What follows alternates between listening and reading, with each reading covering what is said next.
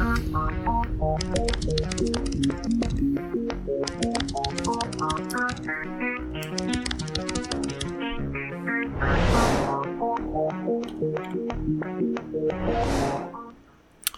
welcome back to Talking Gaming and Tech, where we have iPhone 15s that are playing modern PC games. We also have the Project Renee update. And I'm sure some of you are going, what the hell is that? We also have the Unity controversy going on right now because Unity is falling behind other game developing software, which is pretty interesting that they're trying to pull this. But hey, that's a whole other thing. And obviously, we're going to get into the crazy iPhone 15, one of the biggest generational updates that has happened in a long time. So that being said, we have the Congress event that happened in Mexico, where we had some crazy announcements from their government, along with other world leaders at the congressional hearing, revealing possible UFOs and mummified aliens from over 1,000 years ago, which is pretty crazy. And then at the end, we are going to get into the breakdown of Ahsoka episode 5 and possibly some of 4, because obviously we didn't do it. We do a podcast every other week, so we didn't cover last week's episode. Well, we're going to cover both and get into the reason why episode 5 was actually in theaters, and there's a good reason why, how moving this episode actually was.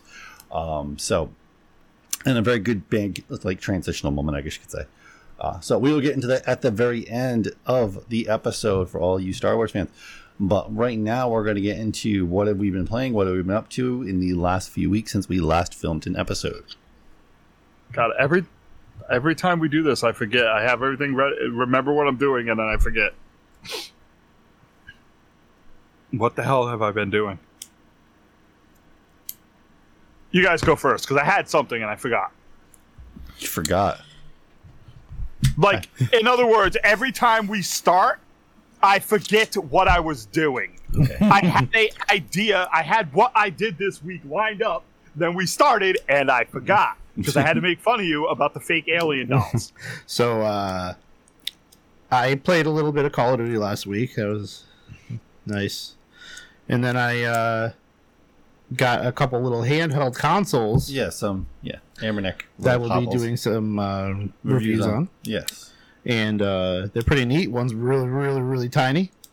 But they work. They work really, really well. Like the normal size handheld plays Dreamcast like flawlessly. Yeah, it has PlayStation 1. It plays. I'm thinking about getting the other one too. You know, the one that looks like a Switch Lite, because that could play up to GameCube and PlayStation 2. Yes, it can. Yeah, so, the 400. Yeah, the 405 or something like that. Yeah, the 405. Yeah, but no, it's pretty cool.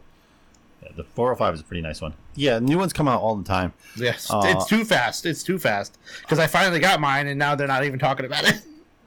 Oh, well, yeah. Well, no, they come out like Amernick's always developing more because it's fairly easy to develop those small form factor computers on a chip. And they're getting cheaper and easier to make. And the fact that like how powerful they actually are, like granted, the only reason why the Raspberry Pi 4 is so expensive, not so expensive, but it's like $100, is because of the demand for it is so high. Mm-hmm. Is so stupid high. Yeah. They can't manufacture those things fast enough to get them out to people. Why it's hard to get a hold of people. Why it's get a hold of them. And the Raspberry Pi 4 is still very, very powerful. But some of these small form factor like PCs have like these computers on a chip are very powerful, and they can run a lot of things. And the graphics power is actually fairly decent. Like you were just saying, it can run. It can easily run like some of the more expensive ones you can get hold of are actually even running Switch at low quality. So yeah, yes, well, yeah, the 405 can, like it can barely run it. Like, yeah, but there's better ones than that cost a little more. Oh yeah, I don't want to get one of those window ones though. They're just too much. It's just too much, and they're too big. They're big, they're like thicker than a Steam Deck. And the end all is the Steam Deck. The Steam Deck is like it's going to take a lot for a company to beat that. Well, the ROG Ally is competing to a point, but the versatility of like the Steam Deck and like how the OS was built for that, like that's a big contributor to it. What is cool is the one I got does dual boot. Yeah, most of them are starting to do all dual boot. Like the Linux one, and then you do a thing, and it opens up with Android. Yeah, it's a touchscreen. Yeah. And I know in the 405, the Android actual apps are running really well. So, which is actually really cool. So, yeah. Figure out what you've been doing, Grim? No. Okay. Nate, what have you been doing? Anyway. No, I'll just go with probably the same old shit. Like, I'm pretty sure that's what it was mostly. Like, I've been working very hard on D&D because the cyberpunk stuff, I want to finish this, as I've mentioned to you multiple times. I want to get this city done because there's so much content in this city. And I need to move past it because I got to work on stuff for Wild Arms because I got to build an entire continent for you guys for that game.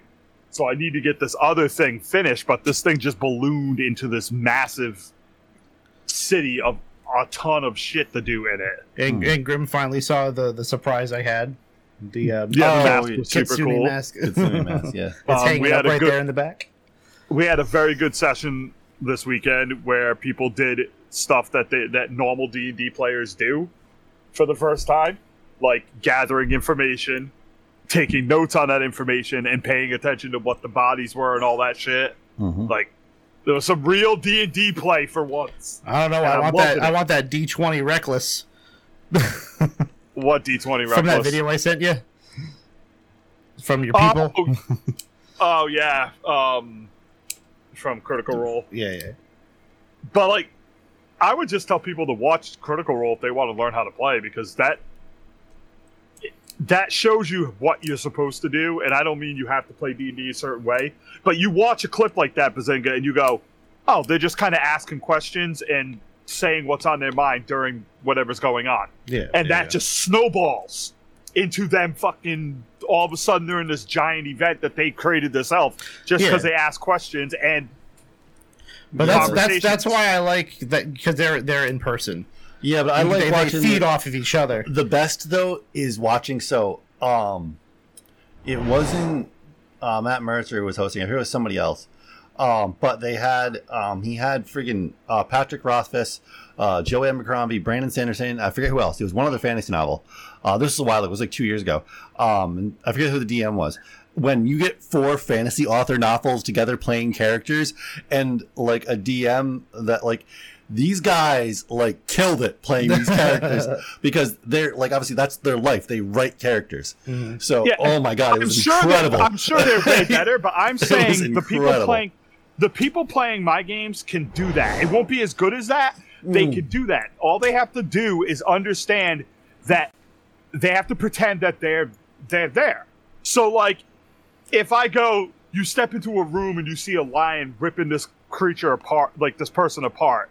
To your left, there's like a dripping blood, and you're not sure, but you think you see another figure moving around. If you don't respond at all, then what can I do but describe more stuff, right? Yeah. But it's super simple. You just respond. If you stepped into a room, Bazinga, and you saw a lion ripping someone's head off, and you thought you saw one moving to the left of you, what would you say or do? Yeah, well, I've noticed that a lot of times we just don't even think about that. It doesn't even come to our mind. Like, a lot of things he wants us to do, we'll completely just go way over it and not even notice. I don't mean, I'm not asking what I want you to do there. I'm just saying, in your mind, I described that scene. What would go through your mind if you were there? Or if I said, like, you feel someone tugging at your belt and you realize the kid's trying to steal your wallet. If I say that to you, there shouldn't be a dead mic where people are just waiting for me to keep talking. Someone should go, hey, that kid's trying to steal your wallet. You see what I'm saying? Yeah, but we don't think about that. We don't even, that doesn't even come to our mind. That's what I'm trying. And last week you did. People asked questions about the bodies, and that's what I mean. It's getting there. People are starting to react to what I'm setting, and that's all I'm saying. React to what I say, and it will turn into something. Yeah. I mean, that's how Drom became Drom. Drom. And that's how Kibben became Kibben. Droban. All right, and I will go to the grave saying Kibben was one of the greatest characters in the history of D&D. That shit was so stupid. You have no idea how stupid the Legend of Kibben is. Oh my God. If we had streamed that one and we had people watch, we would have blown up and been big. Because that's how goddamn funny Kibben was at all times. The arguments they had with him over magic not being real, And watching Alex, which I think probably is the smartest person playing my games, like that kid's kind of like a whiz. Mm-hmm. And watching him weasel around it and then go, no, magic can't be real because of this. And you're kind of like, well, it's retardedly stupid, but it makes sense because Kevin's saying it. But yeah, so I've been working on D&D stuff, playing League with the guys. We're onboarding Mitch in the league, Ugh. which should be funny, should be hilarious. Other than that, we got Wild Arms this week. Come check it out. You'll have a good laugh. Indeed. The group has gone in a complete circle. As long as we have power, there's a good chance we probably won't. Dude, you're not supposed to invoke that asshole. Shut up. So, yeah. If you don't Shut know, up. I will not lose my D&D to the likes of you. All right, Nate, what have you been up to? Anyway, so Planning to kill D&D is what he's been doing. Oh my god. Anyway. So yeah, I actually haven't been gaming as much aside from Tetris, actually. So Tetris is like always my go back to. Always Tetrising. I don't know. Tetris is just, it's not addiction. It's like, I don't know. It's meditative is the best way to put it. But then I get into a streak. I'm like, wow, I killed 104. I killed 40 lines in 1 minute 30 seconds. Can I beat that? Nerd. It's and it gets more and more. How fast can you go? How fast can you go? So yeah, it's a lot of fun though. I don't know. I like Tetris, but yeah. Other than that, I've been mostly just editing for the Retro World Expo. Yeah. And I also found out something interesting though on the podcast I listen to all the time, which is the editing podcast, which is two editors that host the podcast. They both work for different YouTube channels. Mm-hmm. Then there's a new study out because it was an old study for what the most stressful jobs are in the world. Number one, job lot. So number one, do you guess? Obviously, I'm pretty sure this is pretty easy. What's the most stressful job in the world? Retail? No. Editing videos? No. No, it would either be soldier or police officer, and nothing else matters. Even it doesn't matter what kind of review or whatever. It's either police officer or police officer, fireman, or military. Well, either one of them, you could lose your life. Well, no, this is based off of people being like scientifically, like basically testing your stress levels during a job. And they can test those levels because when your stress is high, it can actually invoke a lot of different diseases and stuff like that. That's why people get sick at work a lot. If it's not anything that can cause you bodily maiming or death, then it's a flare. This is based off of just like the levels that get heightened, like your cortisol levels and stuff like that get heightened during stress. Okay. Besides military and the fight or flight kind of thing that kicks in. Basic real job. This is because that's what stress levels are. It's the fight or flight from our prehistoric days when it's basic real jobs. It's not military or anything like that. Anyway, so there is military and stuff on the list. They're not like up in the top tier. They're in like the bottom 10. Can you guess what the number one is? I already said. Well, no. It's going to be something. Go ahead. It's going to be being something a YouTuber. Anyway, no. So number one is a doctor, obviously. You got to think how stressful it is. And not just any doctor. The actual certain type of doctor is urologist. Really? Yeah, but see, that's flawed because you would have to go one step up and you would say combat vet. Combat medic. No. Because combat medics are doing the same thing under way more stressful situations. Well, no, but that's a whole different type of category. That's like in a subcategory.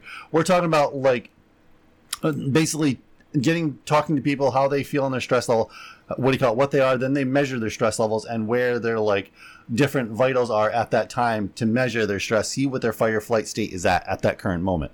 And that's how you determine your stress level. And obviously, if you're dealing with people that are going into basically urologists, because that's pretty critical. That's people like with anus cancer and shit. Like that's pretty terrible. Yeah, you don't want to be dealing with that. Like those are probably pretty stressful. You have to probably tell people some pretty bad news a lot of times. Yeah. So that's pretty bad. The second most, retail. No, fuck you. Like that's not even on the list. Oh my god. Anyway, the second is actually film and content creator. YouTube editors. Really? Yep. Jesus Christ! This entire study is flawed. No. The reason why is because we saw this. There's a time schedule. Well, no. We saw this. Yeah, it's a time schedule, and we saw this obviously with LTT. yeah. How everybody was getting burnt out. No, and we saw this. People were people were posting on forums that worked at LTT. They were like not happy, and some of those were editors. Okay. And they did not. Graham, let me talk. Hold on. Anyway, so those were editors. Yeah. That were getting burnt out because they had to edit like 5 videos a day, and they had to be perfect. And this is the difference. So That must be why what's his name left. The big no, editor. he got another job with another company. He's making way more. Oh, okay. More money. Way more money. Wow. No, but so, and it is stressful because you want to hit that deadline. You want to do a great job. I know for me editing, I read over my edits so many times because I want them to be perfect. I want every aspect to be perfect. And then it comes out in 360p for like 7 hours. Yeah, and they point out the same thing Grim said. How could it be that stressful? Well, it can if you're one of those people. But if you're somebody that loves their job, if I was editing for a film, holy crap! Like I would be stressed. OCD. I would be stressed, but I would be stressed, but I would be so happy I'm doing my job. Yeah. Can I please straighten this out now? What? The YouTube editor is from this generation. It's a new job of this generation. Yes. This generation is very, very weak. They crumble under minimum pressure.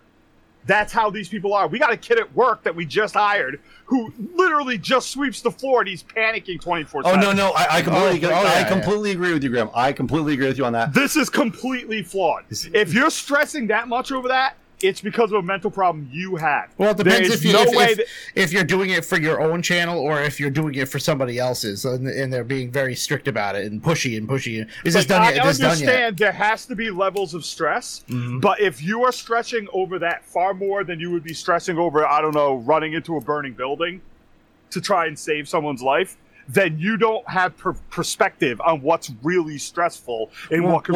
I stress over my job daily, and I know I have it easy in comparison to people that have to risk their lives constantly. Grim, I think you're missing the perspective. Actually, unfortunately. No, I exactly get what you're saying, Nate. You think it's stressful to edit film. And I'm telling you, that's not actually minimum stress that people are taking too far. That's not what I'm saying.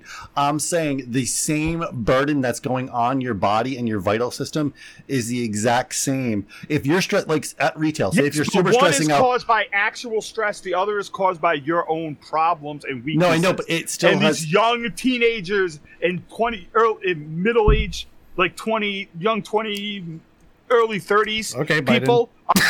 They're from a generation that gets stressed over very simple stuff easily. No, I know, but same physical damage is happening. It's like you're right and wrong all at once. They're right and wrong all at once. I know, but because their physical damage is the same. All right, well, we got some topics we got to go over. So. But if you put someone in a much more stressful spot, like if you put them on the beach of Normandy, they'd probably just collapse and start crying. Versus people if you give them a video now. People are built differently. I don't have to tell you because I've been having issues with people at work too. Oh man, yeah, we have, yeah, overworked and they've been here a week. All right, let's go. Yeah, exactly. All right. Anyway, so our first topic. So the iPhone 15, which we're going to get into the second half of it, all the details of the iPhone 15 Pro, which is pretty crazy. It's the biggest generational jump I have seen in a phone in a long time. So the A17 is a crazy big jump. Yeah, hardware wise. Appearance wise, it looks the same. It looks we're going to actually get into that discussion actually on the second half about that in general. But the fact that what this thing can do. So this thing, is as powerful as a low-end gaming machine, if not more powerful in actually some regards. This thing's going to be able to run, it's going to be a ported version of Assassin's Creed, and obviously the Resident Evil 4 remake that just came out, which, if you haven't played, if you put it on high, it can actually be pretty damn demanding on even modern full gaming systems. Death Stranding also will be coming out on it, so it's and it's going to have full ray tracing and everything else on it. So it's not running like what you'd see at a GPU in an actual PC. It's running their own version of a GPU. So the fact that it's able to run these games and they looked insanely good, like if on this wasn't a representation versus what it actually we'll can see easily, like a few more weeks. Yeah. Because that's when these will be coming out along with iOS 17. But the fact that these phones are that powerful, that they are running full PC games now. Yeah, the cam. Well, we'll get into it later, but the camera. Well, it shows, and it also shows the potential for the next Switch. Oh yeah. How much more powerful the next Switch is actually going to be? Because how much more it powerful? won't be that much more powerful because they want to sell it at a cheap price so people can buy it. Remember, these phones are subsidized. You don't buy this phone for $300. You buy it, you get it, you subscribe to the service and get it super cheap. Oh no, you don't anymore. But you don't actually eat anymore. But that's a whole other thing. But yeah. So you still have to pay a ton for it. You actually end up paying more. You either buy it outright or you got to pay an extra $45. But my point is, Nintendo's not going to set that up. So what you're going to see is a Switch that's a little bit like probably double what the old one was, but it won't make that giant jump because they'll still want to sell it. It'll probably be like $200. $3.99 or something. Yeah, they want to sell it at a cheap price, so it won't be that big jump because of that. Oh yeah. No, what I'm saying though, Nintendo would kill themselves if they tried to compete with the same price point. Like even if it's just as strong as a PlayStation 5, say it's just as powerful, like you're talking about. If Nintendo came out with a Switch that said, "Oh, it's on par, we're charging you $500," people wouldn't believe them and wouldn't buy it. No, I'm not saying that. I'm saying it'll probably be slightly better, more powerful than the Steam Deck. That's what the new Switch will be. Yes. It won't be that massive jump just because of pricing. It'll be a massive jump for Nintendo, actually, but that's a whole other thing. It'll probably be like some games can play 4K. Yeah, by the time they hit that jump, on the though, handheld. it will be like a leap, barely a leap in comparison to the other stuff out in the market. Because my phone from 3 years ago is more powerful than a Switch. Yes, and it doesn't matter because Nintendo has quality games. That's what keeps them going. Yeah. So, get off the screen, stupid thing. Anyway, stupid article. This one is pretty. Okay, pretty so crazy. Unity. Obviously, if anyone doesn't know Unity is a game developing engine. That allows a lot of indie developers use Unity to make their games. Obviously, also people use Unreal Engine and a lot of the VFX within games. They use stuff like Blender to make those. And there is a big controversy going on in Unity. Unity has changed their pricing structure. So, and what they are going to be is now charging you per download. Well, per install. Yeah. Technically. It's per download, technically. Yeah. Screw you, Unity. So Unity's new plan developers who use Unity free tier of development services would own Unity. Obviously, owe Unity 20 cents per installation once their game hit threshold of 200,000 downloads, and 200,000 in revenue. Obviously, which means they would owe them what, $20,000. Yeah. After that threshold. Yeah, they would owe them $20,000. In other news, Unity is quickly becoming the obsolete program that no one uses anymore. So this is the difference. So you can obviously buy the Pro Unity plan or there's one other plan. So something interesting, the CEO of Unity sold a good portion of his shares last week. Oh, of course. Okay. And then all of a sudden this week they make this change. I think it's 20 cents per installation after they get $200,000. Because it says once their game hits thresholds of 200,000 downloads. Yes. So I think that's... But I was watching... One is 200,000 too. Yeah, but I was watching a video of someone else developing, another game developer, and he said, no, it actually means once you hit that threshold, you owe them everything back behind that. That's messed because up. you're past that threshold. Wow. So you would owe them, once you hit 200,000, you owe them $20,000. Wow. And then they're worried about like people like review bombing a game. Yes. So they'll delete it, reinstall it, delete it, reinstall it, delete it, reinstall it, and keep getting those installation fees.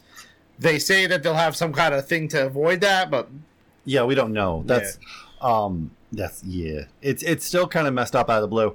And a lot of people are thinking, because obviously Unreal Engine, there's a few other engines out there that are being super innovative right now and coming out with some crazy things to bring in kind of to push the next generation of gaming to the next level, with what like the PS5, the Xbox Series S can do, and modern PC gaming, with the 40 series graphics cards, what they're actually capable of when you add AI into them, all the shit that these programs can take advantage of, and Unity is not doing anything to take advantage of that right now at all. They're not doing anything. They haven't innovated at all.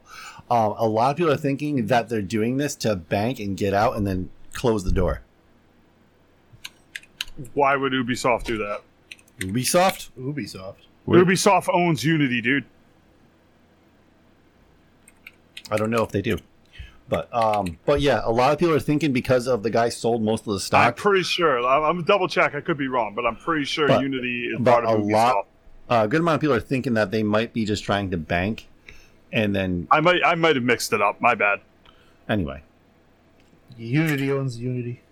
Yeah, Unity is just Unity. So Which company owns Unity? I think pretty sure they're their own entity. Yeah, publicly traded. Yeah. So yeah, anyway, my bad. I mixed it up. So anyway, a lot of people are thinking because they're not innovative. There's no news about any innovation with Unity or anything like that. They're just trying to bank and then get the hell out, and hope some people don't leave. Yeah, it's not good. Yeah, it's like some insider stuff. Yeah, it's pretty messed up. That's just why I added this other article. The entire gaming industry unites against Unity. So it takes a lot to unite an entire corner of an industry for a game engine, the biggest rival to the Epic Games Unreal Engine. Unity announced that we obviously would. We just got into that. Originally, it was announced that every install would cost. As for piracy, demos, charity. Despite some of the clarifications, no one is celebrating this move, and it feels deeply backward. And there will likely remain a flood of developers who flee the platform to Unreal or other engines in order to avoid this kind of install fee-based model. Yes, they will. And so, and this article points out, a lot of people are already leaving Unity and already switching over. And I think if they don't take away this, we're going to see, it'll be the death of Unity. It'll be done. Which will just be more market share for Unreal Engine, which isn't doing some insanely incredible things with AI. Holy crap! Are there any other open source type, whatever the hell this is? There is other open source game engines, but nothing like you see a lot of. It wouldn't be a monopoly type of thing. No, there's smaller game engines that are fairly like a lot of indie developers use, and a lot of like mobile game developers use. Granted, a good portion uses Unity, but there's other ones out there, especially if they're making a fairly simple game. There's many options out there. Unity was one of the ones you could do in building a 3D environment. It was a lot more. They had a lot more capability, not as capable as Unreal Engine, but it was there. It's a really well. I don't want to knock Unity that much because Unity is actually really good. It actually does a lot of really good things. It's just that Unreal Engine in the last couple years has jumped leaps and bounds ahead of it. And we saw that, especially that game we reviewed. That's going to become we don't know when the hell it's going to come out. Because he only showed one when you walk into one room and you're in that firefight and it looks like real. And that was done with Unreal Engine with the new AI abilities that it has with the 4090. The shit it can do. There was another game coming out that has that same atmosphere too. Yeah, it looks real. And it's a lot with the procedural generating environment stuff that can go on with the AI and 4090s and stuff. It's pretty crazy. And other game developing obviously utilities have to step up their game, but not pull shit like this. Yeah, that's how about just innovate? Oh boy. Yeah. How about just innovate like it's some easy thing to do? Oh no. How about just innovate? Like it's just some easy thing. Hey, Unreal Engine did it. Hey, actually Unreal just spent a lot of money that other companies don't have. Well, yeah, because they already had Fortnite, man. Because Unreal Engine 4 did so well, and so many companies adopted. But let's be real, Unreal is not this innovative masterpiece like 4 and 3. They had certain companies and certain hits that pushed them to where they were. Yeah, they did. Of course they did. All right, so let's get into Project Renee. Is that what this is? So, yes. Okay. Project Renee. Anyway, so if you don't know what Project Renee is, it's what people had no clue what EA was talking about for a long time. until they started seeing like basically the demo plays and stuff like that. And they're like, okay, this is Sims 5. And yeah, it's confirmed now. It is Sims 5. But Project Renee, like Project Dolphin or whatever. Yeah, it's Project Renee. All right. Anyway, so Project Renee is going to be, supposedly it's going to be, as we know now, it's going to be free to download on day one. Which means it's going to suck. Okay, this is how I put this on here because I want to talk about how far the Sims have fallen. Yeah. Maxis needs to come back. Well, no. Okay, what needs to actually happen is friggin' Paradox Studio needs to hire Maxis to make a new Sims on their platform that blows this out of the water. It would be really cool if they could do that and then sync them together. Yeah. So your house is on the map of the game. Yeah. And you can control that person. Yeah. And family. Oh, that'd be really neat. Yeah, it would be cool. Or if they just added it into the game, you know? Well, that's a whole... Yeah, that'd be a little more pressure. But they could just hire these guys and go, hey, we need you to develop a Sims game for it. We're going to give you all the tools you need. And we'll call them Meeple. Well, no, they can call them Sims, like SCIM. Sims. What's the game? What's that game called? What? City Skylines. City Skylines, okay. yes. All right. Yes, which I can't wait. That comes out in a couple more weeks, actually. City Skylines too. Anyway, but yeah, so this is going to be a free download, and they stated that Sims 5 is going to be not just the next in the series. It's going to be available. Well, no, it's going to be available alongside Sims 4. We're going to continue supporting Sims 4. Not they actually support Sims 4, okay? So we're going to continue to give you $50. So if anybody doesn't know, Sims 4 is not like supported, okay? They fired Maxis after the first DLC, okay? Those guys no longer work for the company. Maxis made Sims 4? Yes. Oh, I didn't know that. I thought they'd been gone since like the second one. No, after Sims 4 was made, they pretty much fired them. And they gave the code to a subsidiary company they have, which the people that work there are literally just code monkeys. They come in, they punch in like a normal person, they get a list, oh, hey, you need to write code for this, this, and this. They don't have no passion for it. They just like, okay, I'm writing code for this part of the game. Okay. And then I go home. With the way everything's working, they're probably not even working code. They're like, hey, AI, make this. Yeah. So, yeah, and that's how this is, yeah. So, there's no support there's support for Sims 4, but it's not what you think. It's not people behind there going, oh, this would be a cool, innovative idea. No, there's nobody doing that. No, it's not happening. The best thing with Sims 4 is just modding it. Yeah. Yeah, you can just mod it. I mean, and I don't normally condone piracy, but pre-perspective, like, it would cost you over, like, $2,000 to get all this freaking download, all the DLC for Sims 4. Yeah. Where other games, like Games Comparison, like City Skylines, which has so much content, it's like beyond stupid. It'll cost you less than $100 for the game and all the DLC. I have a bunch of the DLC myself. So, come on now, guys. Yeah. You greedy code monkeys. Yeah. Well, it's not even. They're not even there. They're just going and doing their job and going home. They have no say or not. So, and what it seems like in this game, all it's going to involve, the reason why it's free, is all you have is an apartment. An apartment. All right. And then it seems like it's an online game, so it's like kind of like an MMO Sims. It's kind of weird. That you don't play with other people. And the reason why people are thinking is that it's going to adopt a lot of like mobile game attributes to it to like get new clothing, get stuff for your sim. You're going to have to pay actual money, which is why it's free. They are going to rake. What do you mean people think? If they are. Of course they obvious. are. Yeah, they are going to rake more money out of this game than they ever because people are just gullible. It's sad. And hopefully if you're one of those people and you're listening to this podcast, you probably are not. But if you are, please do not play Sims 5 at all. Don't play Sims 4 either, for that matter. But whoever wants to. Go back. Sims 4 is free now. Yeah. Go back and play Sims like 1 and 2 when Maxis were still around. Like, I don't know what to tell you. Boy. So, yeah. But yeah, no, don't support this game. This is going to be just EA's cash cow. This is $785.09 for a whole bunch of them. Oh, you it's mean not even including all of them though. Oh, you're looking at The Sims? Yeah. Content for this game. That's like all the old ones. So we're up to 785. I'd like to point out that content, having a bunch of DLC doesn't inherently make your game shit. Because, for example, if you were to go look up Fantasy Grounds, there's about 9,000 DLCs you can buy for that because of all the D&D books and tokens and maps and stuff you can buy. That doesn't make it a bad thing. It's just EA, so you know it's bad. Well, a lot of these DLCs have 10 things in it, and it's $40. Yeah. Well, maybe not that much, but EA, still. you know it's bad. That's their new motto. EA, you know it's bad. Whoosh. In the ass. Oh. It's in the ass.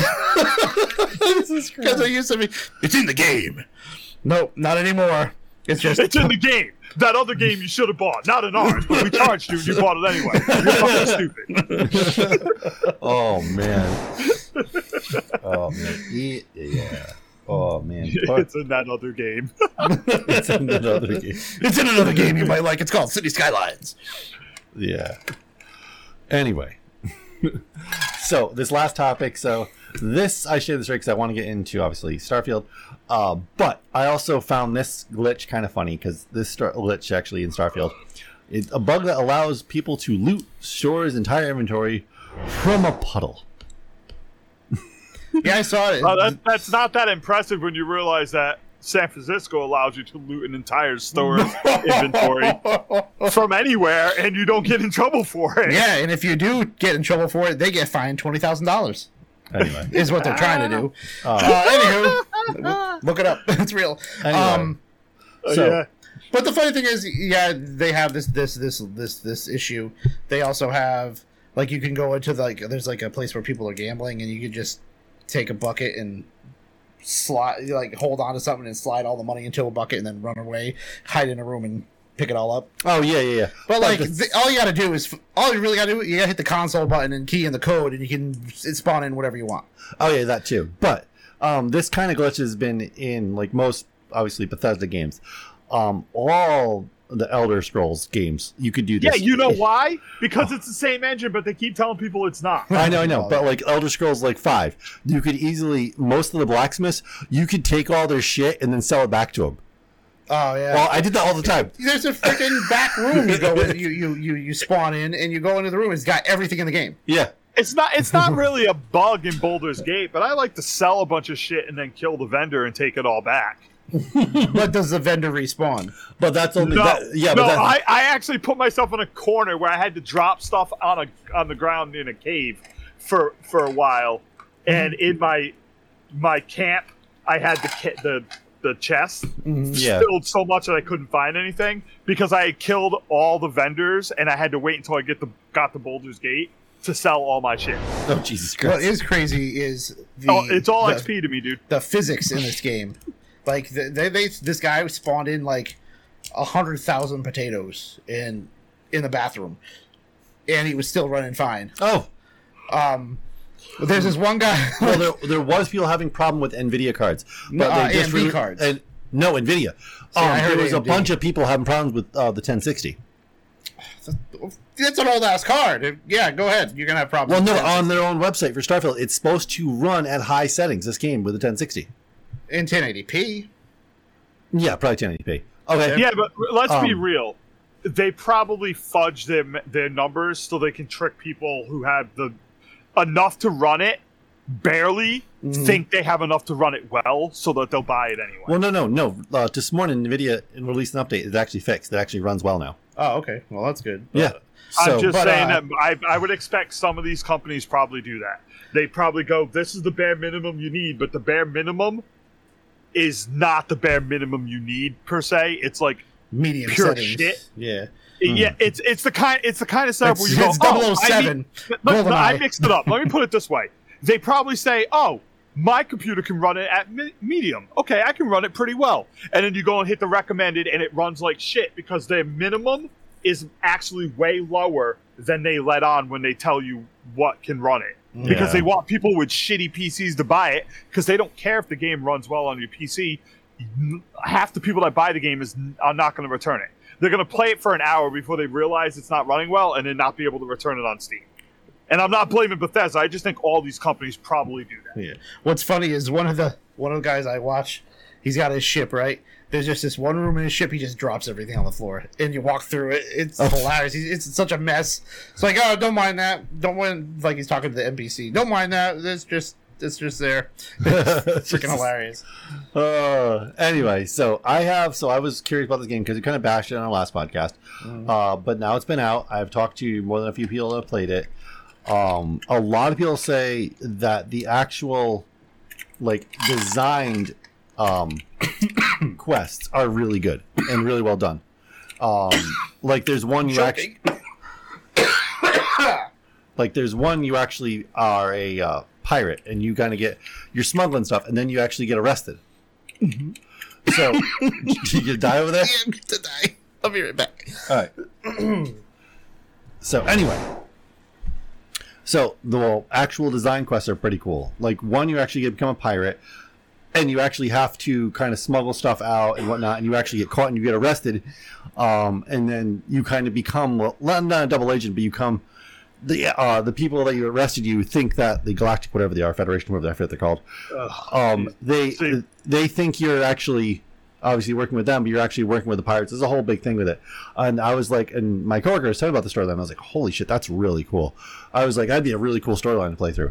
But Nate, you think that's cool because you didn't play like Morrowind or Oblivion, which has the same exact quest lines. I did play both of those.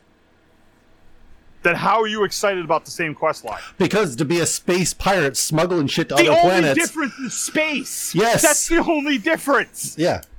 It's the same exact quest line from another one of their games. Oh, yeah. But in space with different words. Well, of course. But it's cool, though, because I love sci-fi and I love reading novels with shit like that happening. And I'm like, it'd be really cool to be one of those characters. You're too easy to please, man.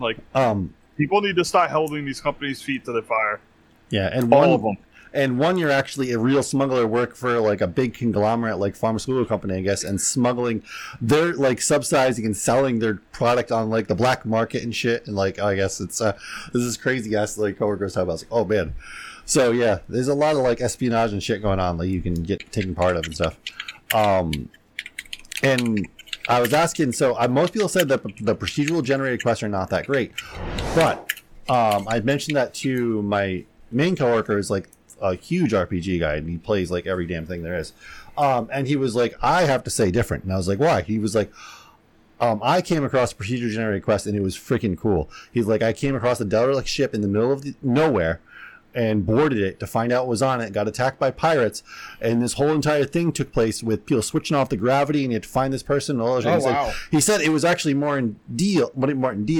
basically more detailed than some of the actual real designed quests. He found it to be really cool, and it was just a derelict ship that he randomly boarded. He thought it was going to be nothing, and it turned into this giant quest. Wow. So yeah. So far, yeah. It has a lot of cool things. And I've mentioned that to people about there's the cutoff point when you land on planets, and they said it's so far out there where you have to pick up your ship and get back off. He's like, I've never traveled that far out beyond where my ship is because it would take so long. Yeah, but that was never the argument anyway. Take so long. The argument. Yeah. The thing is, Nate, the argument wasn't that happened. That's annoying, but acceptable. You can understand. The argument is they told people it wouldn't. Oh, yeah. No, I know. That's why people are mad, because they said you could explore the entire planet and you could fly around and explore the entire universe. Then you find out you just go from load screen to load screen to load screen, and you're not exploring anything.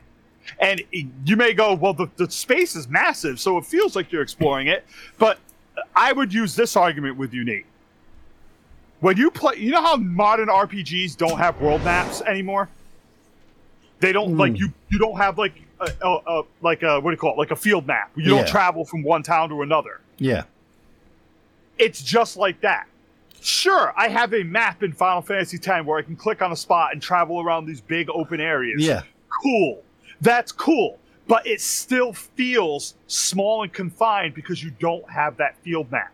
And that's why all modern RPGs feel crappy, because they don't have that field map. Yeah, Same thing applies to this. It just doesn't feel right when you can't travel there on your own free will. So that's the one thing I've seen a lot of people say is that's missing from the game. The space battles and the traveling is not completely there. Like I see, like that one guy I told you came across a Dalek ship because you can come across dead ships and whatnot in random planets, but it's not as like smooth as you think. Mm. It's not like you're just wandering. No, you kind of like just click and move. Everything feels like a bad JRPG world map. Yeah. And I say that because most modern JRPGs do not have real world maps. Yeah. And it hurts the games considerably because you want that open feel. Yeah. And aside from its shortcomings, most people say it's actually pretty amazing. It's a lot of fun to play. The physics are really good. Most people don't say that, so let's not be hyperbolic here. Well, I'm talking about the people I know that I personally have played it, not people I don't like to take people seriously on the internet. I don't care who you are. I'm not going to take you seriously. I have never met you. I don't know who you are. I have people in my friends thing that say it's okay, but it's just like every one of their other games, and it's not much of an improvement. They say it's a good game. Let's put it this way: it's not amazing. Anybody telling you it's amazing is lying, but it's also not terrible. It's in the middle. Yeah. If you've played all their other games, you're going to lean towards, unless you're a hardcore fan, you're going to go, I'm kind of tired of this style, but it's still fun. Yeah. And if you have never played their other games, you might be blown away, but that's only if you haven't played like The Witcher or like Cyberpunk. You're going to be blown away because you've never played a game like that. Yeah. But it's far outdated, and I'm so glad they're catching shit for it, because hopefully that means the next Elder Scrolls will be different instead of just rehash like every game they've done since Oblivion. Oh yeah. And that's what bugs me. And I plan on buying it as soon as it goes on sale because I'm not spending $60 on games anymore. Very rarely. Very rarely. I bought Final Fantasy because I'm a hardcore Final Fantasy fan.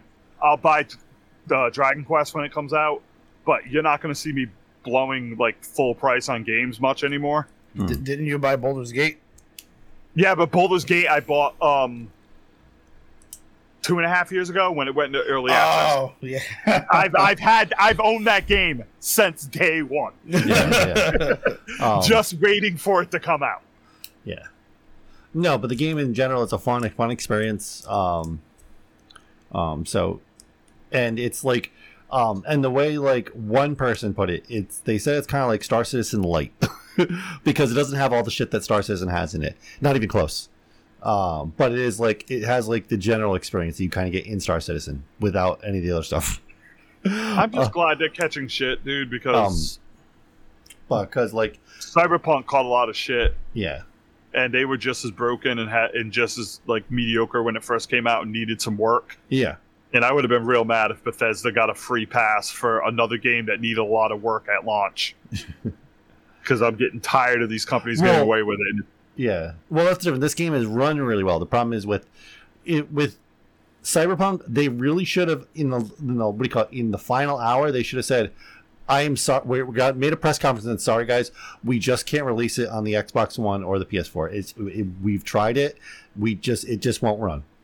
Should have never been built on either one. No, I know. But if they had to make a choice, it should have never been built on the Xbox before that, because the Xbox before that was even worse, GIMP wise, and they were like, we're shooting for a real low fucking bar.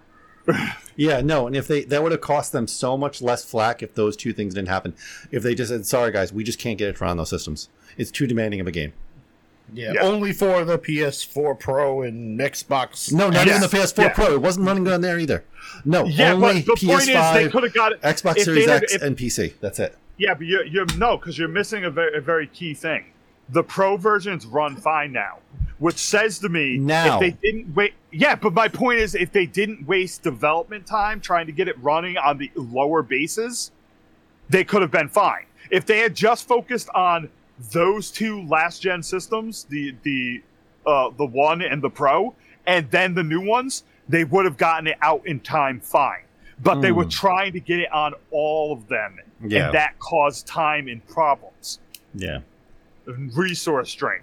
Yeah, and it was not enough foresight by CD Projekt Red in general. It really wasn't. You take away all the bugs, and that game is still the best open world game in the last 10 years. Oh, with the exception of Elden Ring. Yeah. Elden Ring completely shits on all of these games, and no offense, that includes Starfield. The major got some shit to learn. The major performance issues were Xbox One and PS4. They ran okay on the Xbox One X and PS4 Pro. Oh, they did. Yeah. Okay. Yeah. They had a little bit of a problem, but they could have got it done with the time frame. I think they fixed it in a much faster time than it took them to fix the. I think they removed it from the store and everything. Oh yeah, on the PlayStation, I think. Yeah, they did. And a lot of that had to do with they had investments and they had special editions of the PS4, special editions of the Xbox One. They had those chairs and all the investment that was put into it, and that was a big portion which they would have had to have paid back, which I'm sure the investors weren't happy about. I guarantee it. There's no way it wasn't brought up at a board meeting saying, "Guys, we're having a lot of trouble getting this run on a PS4 and an Xbox One." Yeah, and they threw that guy out the window. This is the last thing I'll say about Starfield. At the end of the day, all I'm saying is that if you want Bethesda to improve, you need to get on their case about their games. And I say this because the industry has left them behind. Yes, there's far more massive amount of stupid stuff you can do in Skyrim and in Elder Scrolls. But I'm sorry, if you look at The Witcher, Elden Ring, and you look at fucking Cyberpunk, and you say Bethesda's hanging in with them, you are lying. Oh, yeah. I think it is a completely different type of game, though. No, they're not. They're still RPGs.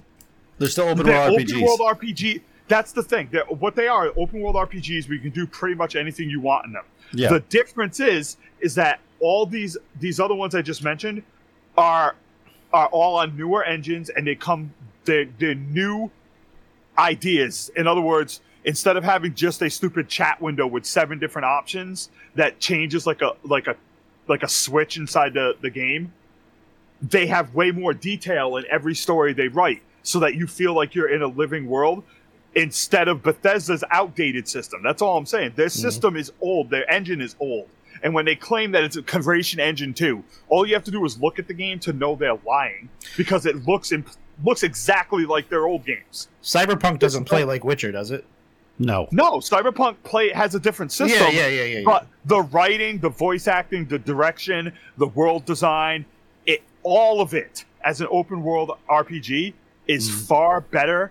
The only thing that makes Bethesda games better is the legacy that people love from decades of playing their games. Yeah. And the fact that they're a little bit more open in regards so that you can break them more and do more stupid shit. I think the reason I like this more is because it's I haven't played it or nothing, but it's more of a futuristic thing. I am so tired of the swords and shit. That's perfectly fine. I couldn't play Fallout because of the freaking zombies and shit, or whatever you call them. I think the argument would be... This doesn't look scary at all. The argument would be, imagine if you said, hey, Bethesda, I want you to make another Elder Scrolls using CD Projekt Red's engine. If they put their heart into it and did it, it would be 100 times better than what they're doing now. But they don't want to give up that goddamn engine they're using.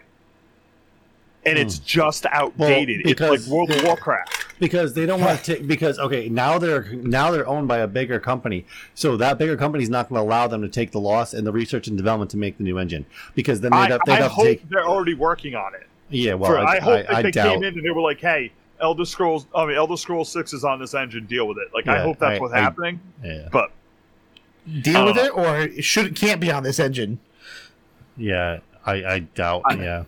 I don't think it is. All I know is when people sit there and say, oh my god, it looks so much better than the last one, I'm like, yeah, but you can also see that it's a coat of paint over, you know what I mean? Like, you watch a video of a guy running in to talk to you, and it looks like, it literally looks like Fallout 3, but with way better graphics. Hello, I just saw you. How you doing?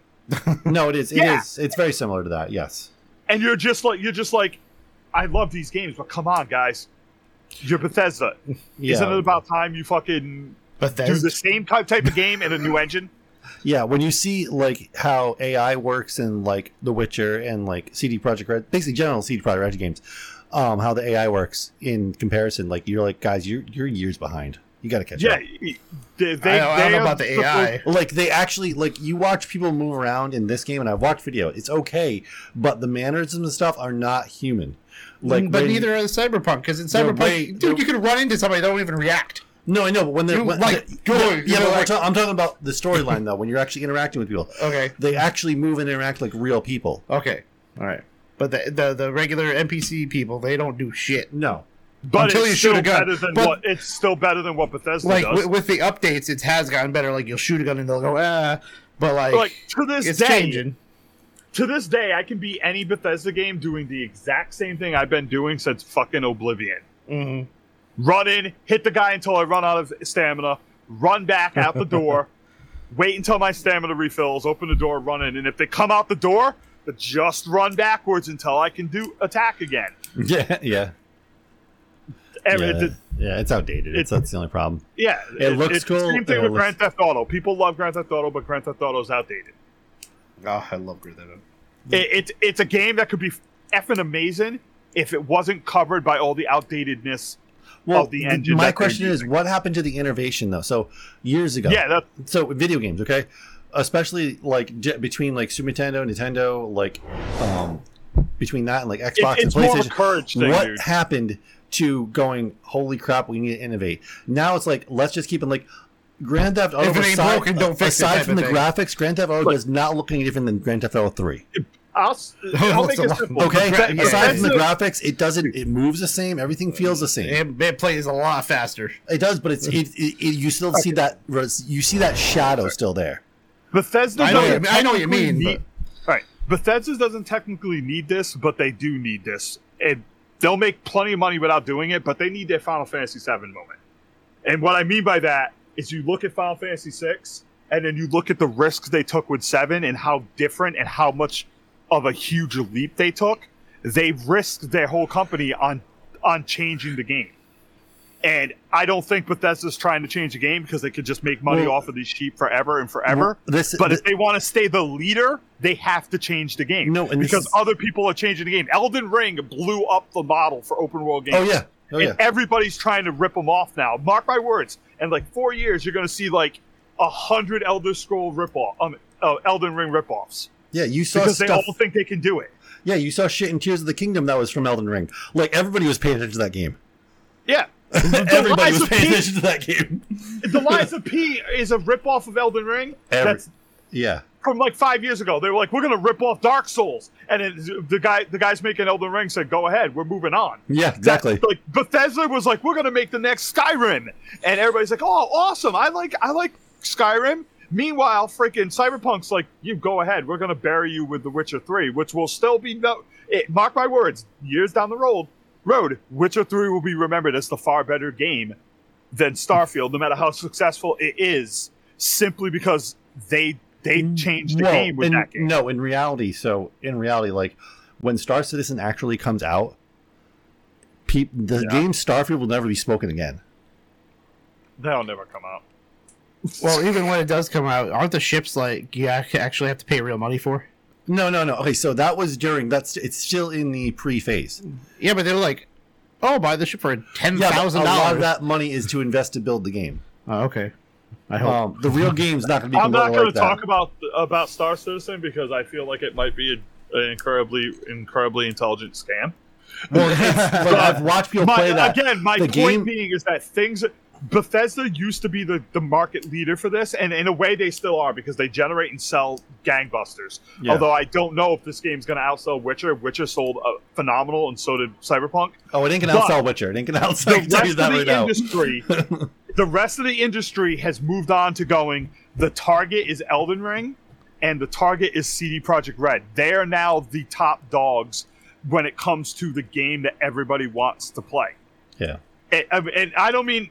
Let me rephrase that. Not the game everyone wants to play, but it's the game everybody wishes the game they want to play was. And what I mean by that is all the people playing Starfield love Starfield, but they wish Starfield had advanced to feel as good as like Cyberpunk does. Yeah. And to put it in a sense, like how big Star Citizen right now is, like Starfield is only like all of Starfield together. Everything that's in Starfield is like maybe 5% of how big Star Citizen is right now. It is insanely big right now. Like how big that game is, and it's not even done. Like it's stupid. Like I don't know when that game's supposed to be done, but I don't know how much bigger they're going to get the game. And again, for people who think I'm just hating, I plan on buying Starfield, and I will play that shit. I'm also the kind of person who waits a few months to let the modders fix the bad design from Bethesda. There's already some really cool mods. Come in and be like, no, this is how it's supposed to work, and then fix it. Oh, there's already some cool mods. I've seen like shit from Star Wars in there already and shit. Oh yeah, like it's really cool. Stormtroopers I'll wait until the game is running real well, and working real well, because the modders fix the game. Yeah, and that's when I'll pick it up. Yeah. Okay. Anyway, this has been gaming, everybody. We're going to move on to the other side of the podcast, where we're going to get into mummified aliens, the iPhone 5, a galaxy far, far away, and all the other stuff. So, a dinner far, far away, which is where I'm going now. Take it easy, guys. Anyway, but before I don't watch that, TV anyway. Before we get into any of that, we'd like to tell you about our sponsor. If you don't know, we are part of the Dorkening Podcast Network, and we are sponsored by Diddley Grounds Coffee. Hey kids, it's time to check out the Dorkening Podcast Network. With over 30 podcasts that encompass everything from horror to video games to comic books, and so much more, you're bound to find the shows for your taste. Whether it be Nerds of Unusual Origin, That Strange Show, Retro Red Octopus, Splash Pages, Throwdown Thursday, The Horror Squad, Still Talking With, my God, man, I can't read all of these. So just feel free to play and experiment with the Dorkening Podcast Network. There are over 30 shows chock full of nerdy goodness to sink your ears into. And they're all available on Stitcher, iTunes, Spotify, and wherever fine podcasts are broadcast.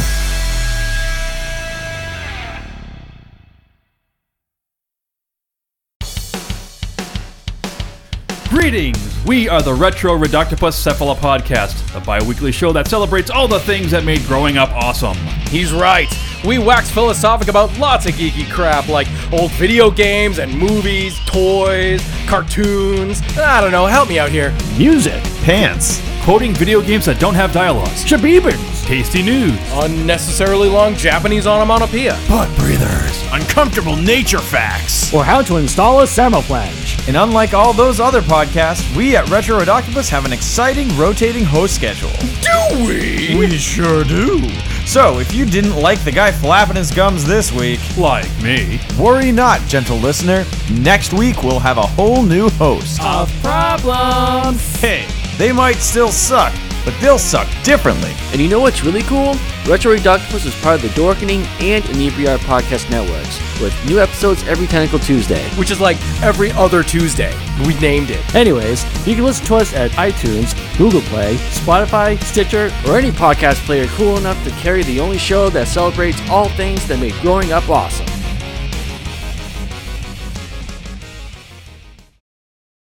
Do you like retro video games? 80s and 90s toys, and have a love for nostalgia. Hi, I'm Russ Lyman. What's up, guys? I'm Jay, the NES addict. Welcome to the Weekly Warp Pipe. Jump into the warp pipe with us and go back to revisit all the awesome things from our childhood. That's right, every week we discuss something new, like the hardest NES games, Or what it's like to get prizes out of cereal boxes. what our top 10 toys were.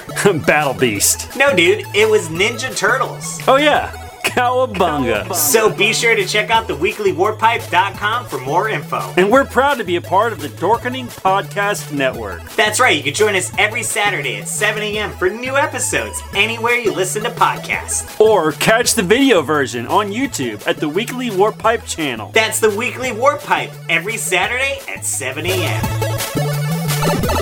The Weekly Warp Pipe. Everyone thinks because you're a zombie, you don't know good coffee. Well, they're wrong. There's only one brew that gets my seal of approval. Deadly Grounds coffee is my guilty pleasure. The aroma is so intoxicating. It brings all of my neighbors out of the woodwork. Deadly Grounds coffee. Coffee to die for and zombie approved. It's good to get a little deadly. Use the front door! Oh, they're so disgusting. Now that Grimm's gone, let's do the part of the podcast that everybody enjoys. So I do want to point out to people, so during that promo, you heard them advertise Stitcher. I want to let everybody know that Stitcher no longer exists. They are gone. Really? As of like last week. just last week. Stitcher no longer exists. Weren't we part of Stitcher? We're part of everything. Well, yeah, but didn't you? What's the ones that we did first when we first started sending our podcast out? Oh, well, obviously, probably like iTunes, Google, Amazon, probably the main ones. Last FM. And when I say that Grim's gone, I don't mean because he's a jerk. I mean because a lot of people like this half of the podcast. Oh yeah, right. iHeartRadio. There's a few of them. Yeah, but the ones that you signed up for that sent the things out. Anchor. Well, Anchor does a lot of that automatically. Yeah, Anchor was our host. Yeah, host. Well, Anchor was our host. That's was Stitcher a host, or were they just another? No, Stitcher's not a host. Oh, so what happened to them? I'm not sure. I don't know what happened. I don't know if someone bought them out or whatever. But they are gone. Their app is gone. Everything's gone. Their website's gone. And they even noticed like a while ago too, like a month ago, they are closing down everything. So yeah, I wanted to let everybody know because I just noticed that in the promo that they have that in the promo, and I'm like, it doesn't exist anymore. So if you don't try to go to Stitcher. Which promo? In the Dorkening promo. Oh wow! I noticed they said that, and I'm like, ooh, that doesn't exist anymore. Yeah. Oh. So yeah. Anyway, obviously, but most people don't even. I don't know how to actually use Stitcher anyway. Most people use the iTunes iPod podcast thing, and I've noticed that through our podcast through all the years. The iPhone, like the podcast app, always like trumps everything by a ton. Like there's so many more people on that podcast app, and I know that's like podcast app I use. And I've been using that for years. Obviously, there was years I was on Android. But even before Android, I was using it on my iPhone. I was using that app. So yeah, it's a decent app. I can say that. It is actually a decent app, which is why a lot of people use it. It just works. It's simple. Yeah. It downloads the episodes prior for you if you want to and whatnot. So yeah, and it's really easy to get your podcast on there if you don't know. So yeah. But anyway, let's get into what we've been watching this week. What we've been doing, because we're going to get into stuff about mummy zombies, alien things, whatever the hell they are, from the Mexico conference thing. The iPhone 15. We're also going to get into About a Galaxy Far, Far Away, with the Ahsoka season 4, episode 4 and episode 5, which was pretty crazy. So anyway, what have we been watching? All right, I put it in my notes. Oh, in my show notes here. Okay. So I watched a couple movies. I watched Simulant and Hypnotic. Okay. All right. Whatever those are. Simulant is basically a movie that is about like AI people. Okay. So like these people, there's like a cop in charge. Like he's like a cop for the Simulant people company, and like if they go out of whack or off what they're doing things they're not supposed to do, he's supposed to capture them and reset them. He's Harrison Ford in Blade Runner. Yeah. but it's the guy from Avatar, the guy that plays the blue guy. Oh well, yeah. That main guy, the Marine. Yeah. The main Marine. So he's going around trying to capture these people, but there's this group of rebels. Let's just say, or it's not even a group; it's a couple people, or simulants. Or what? And they go into the hack. They hack the whole entire system to be able to get the simulants to be free. Okay. So they can become kind of human. Yeah. And you like the ending because everybody dies. The good guys don't win. Oh, awesome. Or do they? Dun, dun, dun. Well, no. I mean, who's the good guy? Yeah. And then Hypnotic was a Ben Affleck movie where there's these like hypnotists. Okay. But they're like super powered hypnotists. And like he's a detective of the police, and he wakes up, he's in therapy because his daughter was kidnapped. Yeah. And he's trying to find out where his daughter is, and he's like going around that he goes to this thing and the bank gets robbed and these people blow. It's a crazy, but it's more of a mind fuck. Movie, but it was pretty good. And at the end, you're like, oh, when you about halfway to a third through, you're like, oh, okay, I get what's going on here. I've seen this before. You've seen, yeah, it's true. Anyway, that's what happens. I mean, some people are good writers and some are shit. Yeah, but it wasn't bad. And then I've been because of Ahsoka, I've been trying to watch Rebels. Yes. So I'm 3.5 seasons in. Okay. I'm trying to catch up because a lot of that stuff is from Rebels. Yes. And a lot of people don't realize that what we know now from Dave's journals and what he was working on prior to Ahsoka years ago, right after Rebels, this pretty much is Rebels season 5, and he took it and just transitioned it into the Ahsoka show. What's really cool is that in if you go on to Disney Plus, there's a thing. Yeah, I know. What to watch to understand what's going on. Every single Ahsoka episode. Which none of the other shows did that. Oh, or none of the shows they couldn't really do that anyway. No, but there's actually like a background. Like I love Mando and the Baby, but I think this is the best of them. Oh yeah, Ahsoka. I'm excited.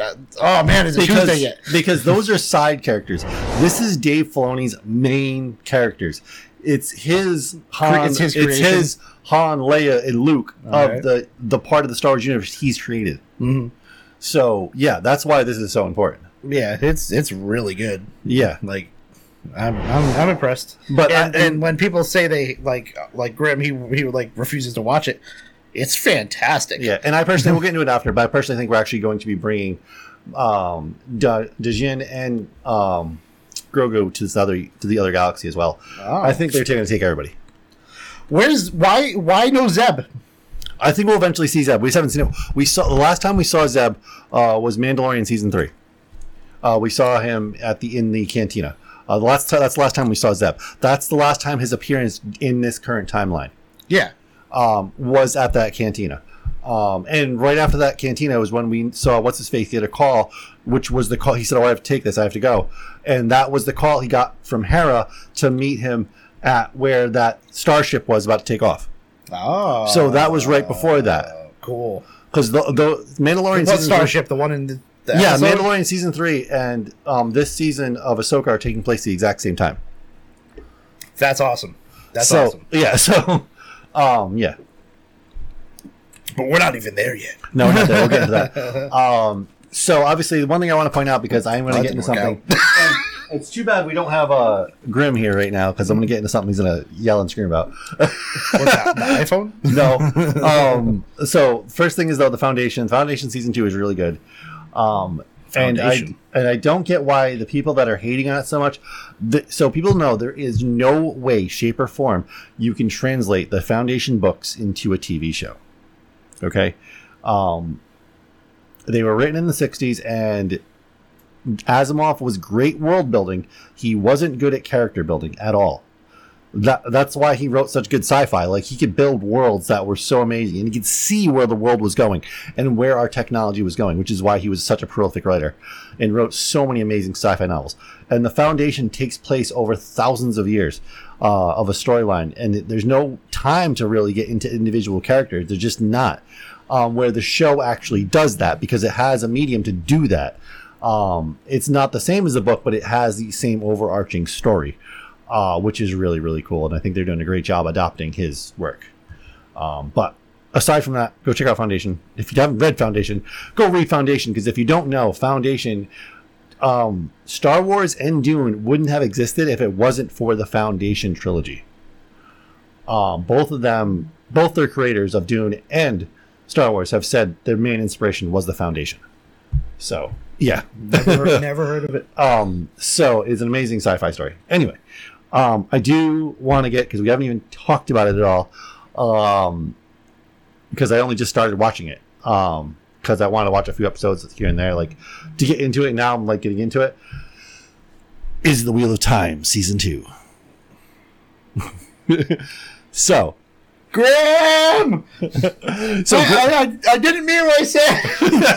So, I do have to say, though, Grim would actually like what I'm about to say, though, because the first episode was really slow. I am thoroughly somewhat unhappy of what they're doing, but as we're getting into the fourth episode now, well, the fourth episode's up. I haven't watched it yet, but as I'm verging into that episode, I'm starting to see what they're actually doing. But they're doing things pretty convoluted in a way, and some things they're just pushing through, and I don't get what the hell they're doing. And they're moving along really fast, and they killed off a main character that's not supposed to die for like 5 more books. And I'm like, whoa. hold on a minute.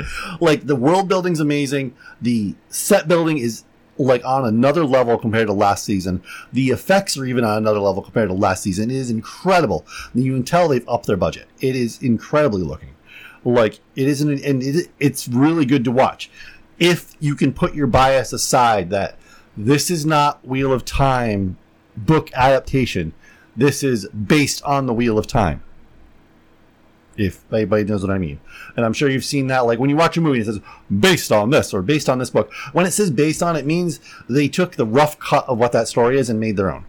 Okay? So, and if it says adopted, that means they actually probably took most of it. It's actually probably page for page from the book or manga or whatever.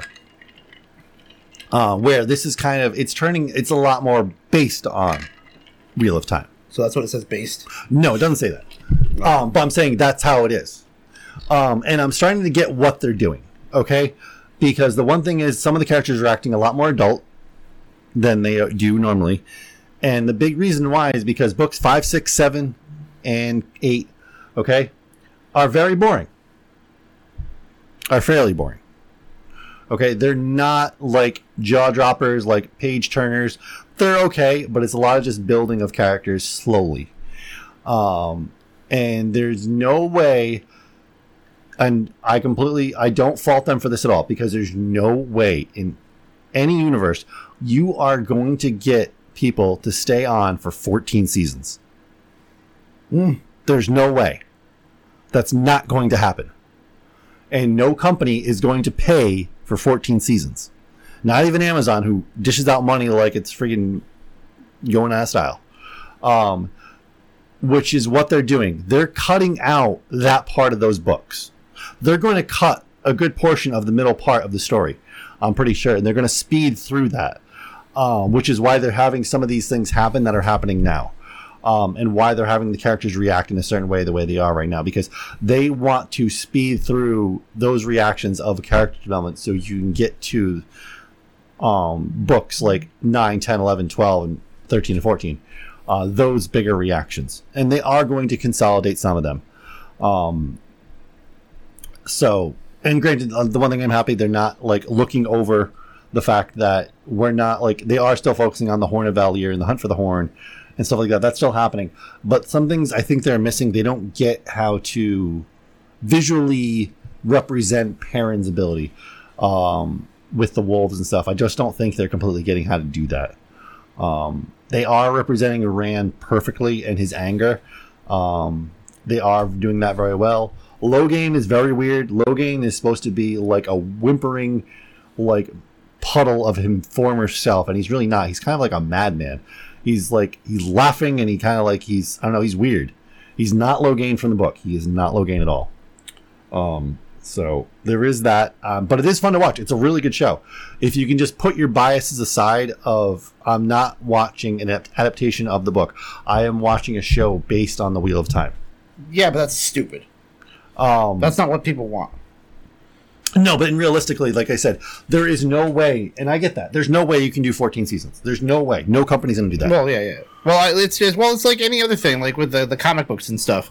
They're always like, this isn't what happened in that Spider-Man. I'm like, well, this is the MCU. We're going to do it this way. If you make it exactly like the cartoon episodes, nobody wants to see that. But you can do that. Okay. But that's boring. I don't want to watch the same shit. No, okay. So, for instance, like Rurouni Kenshin. Mm-hmm. Okay? Rurouni Kenshin, live action, is how you adopt a manga and an anime into a live action. Like, you can watch that movie either page for page or shot by shot from the anime, and it's like dead, the same shot. Yeah, I don't want to see that. And it's so well done. I have no interest in that. It's so amazing. And then like the remake we're doing right now of the Rurouni Kenshin is also like page for page of the manga, because the creator wanted to go back and he didn't think he adopted it well enough from the original manga for the anime, and now he's going back through and doing it like almost page for page. It is incredible. Like, I don't know anything about the manga of One Piece, but have you watched? Do you know? I know anything? That is pretty incredible what they're doing. A lot of people had doubts about One Piece, but it's turning out to be pretty the incredible. show. I've been watching the show. It's pretty good. Yeah, it is, and it is. It's shot for shot of the anime. It is. But Grimm's like, no, they couldn't do this scene. I'm like, I don't know. They did. I haven't seen it yet. They have done like shot for shot from the anime. Yeah. Like it's pretty incredible. All right. I haven't completely had a chance to sit down and watch it. I'm like episode 4 or something like that. But yeah, no, but with Wheel of Time, like you're talking books that are close to 1,000 pages each that would take around 20 episodes per season, 14 seasons to even represent even slightly properly. They spent $1 gazillion on No, I know, but there's like it's not practical. The only thing I think they really screwed up on is I personally think in the first season, like Grimm was really upset, and I get where he was upset with the last couple episodes because they shot those episodes and they shot those scenes badly because of the COVID restrictions. When they could have just said, "Sorry, we have to cancel production until next year. We'll finish shooting. It'll be out in 2021." That makes sense. That would have been fine with me. I would have been fine with that. Yeah. All right. We're really late. Yeah. Let's get. We already got a lot of stuff to talk about. Okay, so the iPhone 15 Pro is coming out in October. The Pro Max is probably one of the biggest leaps I've seen in an iPhone in a very long time. Even though everybody's saying there's not much. There's on not the outside. There's not, and we'll get that. Yeah. But generational leap as far as technology, it is incredible. Mm-hmm. The A17 chip, what it can do, is incredible. The fact that it's running, like you talked about earlier, it's running modern games, like completely full modern games on this thing. It can also, with the camera, it can generate 3D imaging automatically. Yeah. Procedural, like with the... for the Vision. Yeah, Pro. for the Vision, because they're obviously going to be adopting to the Vision Pro. It has USB-C, but the non-Pro version will not have USB 3.0. It'll have USB 2.0 because it's still running on the A16 chip. It's not running on the A17. Yeah. So it does not have USB 2. USB 3. Which is why, like, and that's the only thing that bugged me about this. Also bugged me about this presentation is that, was it Tim Cook tried to make it out like that they're such innovators with USB-C. No. You were literally forced by the law of the EU to switch to USB-C because it is a standard. A standard is good. That way you don't have to have 1,000 different cords to charge different things. You can have one cord, charge them all. Like, there's a reason, guy. You didn't invent this. You didn't think of it. You didn't innovate it. You were forced to do this. The same way you were forced to write iOS 17 to allow sideloading in Europe. Why you didn't put it on the American version, beyond me. Obviously, in the next generation of the non-Pro versions of the iPhone like 16 non-Pro will obviously have probably the A17 chip, and it will be able to be USB-C 3.0. Because USB-C is still only like 480 megabytes per second, where real USB 3C can actually enable things like DeX and things like that, like full video transfer, everything, all going to that same line with zero hiccups. That's why USB 3.0 USB-C is so great and why it is a standard, because of the versatility that it has. So, and yeah, like I said, all USB-C is not the same. Even all the cords are not the same. There's plenty of USB-C cords that are shit. Don't buy cheap USB-C cords. You're not going to get anything. You're not going to get any benefit out of it. You're not going to get any fast charging. You're not getting any of that. The Pros both have the Super Retina XDR display with the Pro Motion support, which is pretty cool. But we've seen like a lot of innovation with this thing, like so much innovation, especially with the camera. There's finally the telephoto lens in it. Was it 5 times telephoto lens zoom? I don't know if that's mine. The 48 megapixel photo, which actually doesn't really matter. You're not putting a freaking picture on a billboard. So, but it allows you to zoom in. Yeah, I've got 5, and then it goes to. It's 5 times. Mine goes to 50, but it's 50 digital. I'm guessing. Yeah. I think. Yeah, the 5 times telephoto lens is it's pretty impressive. And the fact that it's and that's only on the Max though. On the Max, the telephoto 5. The camera. Yeah. That's only on the Max camera. I mean, the Max phone, not the Pro. Not just the Pro. It's the Pro Max. Yeah. Because of the size. Yes. Yep, which is $1,500, people. So you know. No, it's not. It's The 15 Pro Max is $1,500. No, it's not. No, it's not. It's $11.99. The Pro Max is $11.99 with 256 gigs of storage. You know, this article shows different because I saw another. The article I saw earlier, I had. Well, you posted this one, so I didn't post mine. Yeah, no. It showed it for $15.99. No, that's for the that's the 1 terabyte. Oh, the 15 Pro starts at $9.99 with 128 gigs, and the Pro Max starts at $11.99, which is plenty. And then they have the 15 and the 15 Plus or whatever. Yeah. I don't know what the Plus is. I'm not sure what the Plus has, but the non-Pro versions have the A16 chip in it. And they both have the Switch still. Yes. When the Pro and Pro Max have the button, action button, which you could make it just do the same thing. Kinda, like mine has the Switch on it, but yeah. No, I know, but with the action button, you can make it do what the Switch does. Yeah, that's what it's set. The default is. Yeah, and then you can basically open anything with it. Yeah, they kind of made their own Bixby button in a way, but no, the Bixby button is like a Hey Google button. No, but you can turn that into anything. Now you can. Yeah. Before you couldn't. Oh, yeah. When it first came out, it was awful. Yeah. This phone doesn't even have a Bixby button. They got rid of it. Yeah, they did. They eventually got rid of it. The Note 9 had it. This one does not. Yeah, they did eventually get rid of it. So I don't know. I still like this phone. Like, this is very tempting. Oh yeah. To go back to I have a MacBook. I have an iPad. Why not go back to that? But then I have to buy a freaking watch. But it's very tempting. It is. Yeah. But then I'm like, maybe the 16. So aside from it being insanely incredible in technology, and what it can do, and it comes in, obviously the non-Pro versions come in some pretty cool colors. I don't know if the Pro ones come in those colors too. I know the non-Pro ones so, but anyway, the like pastel colors, which are kind of cool. And obviously the Pro versions, the Pro and Pro Max are like steel, titanium, whatever they are, which is pretty cool. I like a hefty phone. A hefty phone. So the one thing though, and obviously the big elephant in the room, is what? Have we reached the peak of innovation? No, they just need to take on more things that Android has. No. That's not what I mean. I mean, okay, this is a rectangle. Okay, I can call people. You still want your freaking No. I can call people and I can text people. Like I don't really game on my phone anymore. I haven't gamed on my phone in years. Yeah.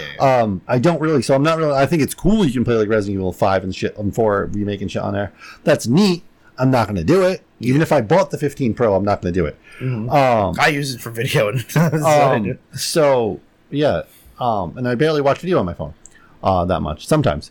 So I mostly just use it for text, like you mean, and other things, and obviously updating our social media. I don't use it for a whole lot. My banking, ordering food, that's about it. Mm-hmm. Okay. What do you want to be able to do with your phone? Well, no, but I think that's the peak of it. That's what I just described as what a majority of people are doing on their phones. They're not doing anything else. Majority of people. Yeah. Okay. I let's see. What do I do? Check my email. Okay. Yeah. That's. I do watch video all the time because on my lunch breaks and stuff. Yeah. But like. I rarely play games. Yeah. Rarely play games. I'll do social media, but that's about it. Yeah. I actually play games on my iPad more because I have it's a full screen. Yeah, it's a big screen. Like I can actually play. Yeah. But aside from that though, no, it's a tool to me. Like it's and that's in the end, that's what it's coming down to. Like you can't do much more with it. Yes, it's cool, it has a really good camera. But is that really useful to me? Do I really need that? I don't post on social media. I don't really give a shit about the camera. You know what I mean? I can go buy a real camera, and I have other cameras that I can actually use. You mean why do I need that? Like it comes down to it doesn't matter. Like I have an iPhone 11, and I'm not getting anything less. It's like here's what it is. Here's what it is. You're a boomer. The younger people play games all the time. They use all those things. We don't. No, they don't all actually. Yes, they do. The kids take the parents' phone from them to play games all the time. The super young generations, yes. Yes. But our generation, definitely not. We're Yeah. like, for the most part, over that. I don't think I ever, like, the biggest games I ever got into were like Angry Birds and shit. Yeah. And Crash the Castle or something. Yeah. It's not, and it's, I mean, I don't know. I just personally think that we're innovating, but we're not getting anywhere. It's like, I mean, we have this little sports car and we keep on putting a bigger engine in it. And it's still a little sports car. It goes faster. Ooh. That's about it. What about the Galaxy Fold? That's innovation. That's innovation, but that's not going anywhere. Those are not going anywhere. So what are you looking for? That is a desperate attempt to be innovative. Where it's like, what is the next big thing? That's not it, guys. It's not the next big thing. Hey, that's what Samsung's thing used to be. What's the next big thing? Well, no, but that's not it. Okay, so like rotary phones. Yep. Okay. They were big and they were everywhere until they weren't. Mm-hmm. Okay? Because, and then obviously cell phones were a thing. And then when this type of cell phone came out, everything else became obsolete. I can tell you, when the iPhone came out, the original iPhone, I lost my shit. No, I didn't have because I had a friend that had it. I'm like, what is this? The question is, what's the next thing? I don't know. That's going to make this go and out the window. We're not going to need it. The only thing is, like, what did you? Oh, you have no microphone? Oh, Jesus.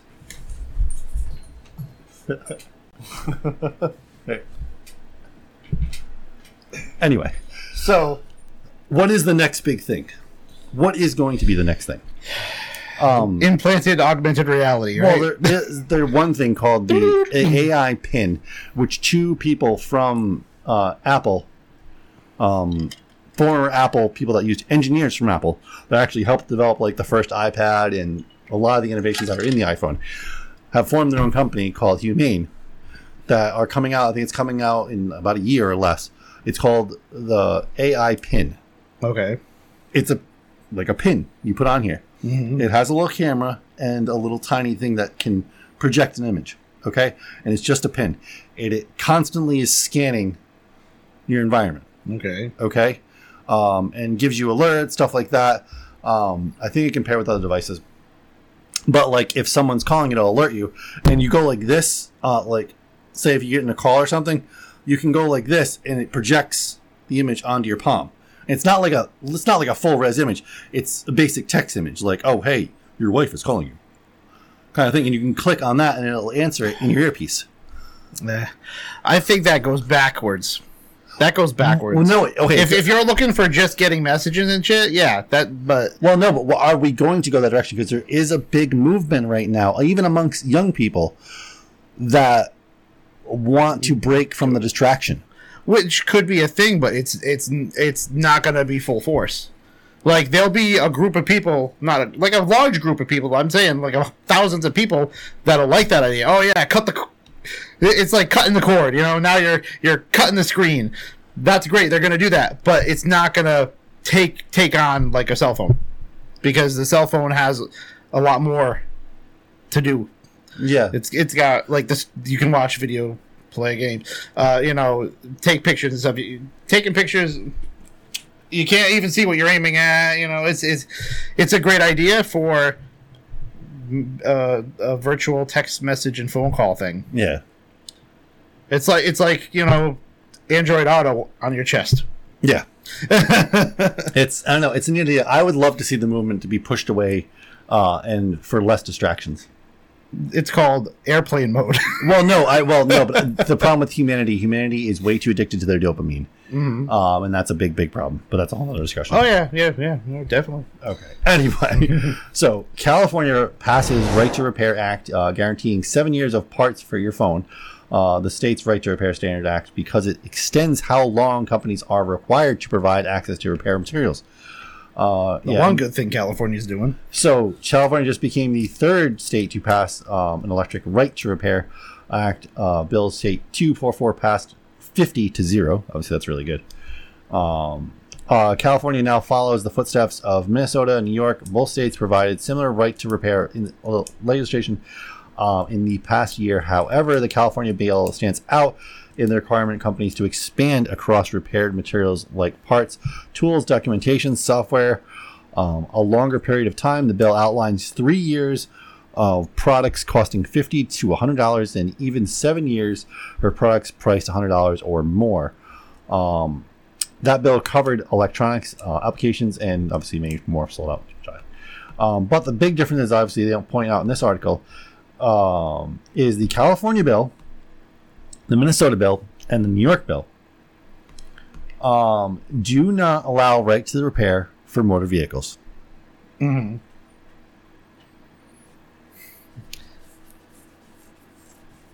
What could be the reason? Like I said earlier, definitely because of the technology in cars now versus the way they were in the past. Like the past, it was an engine.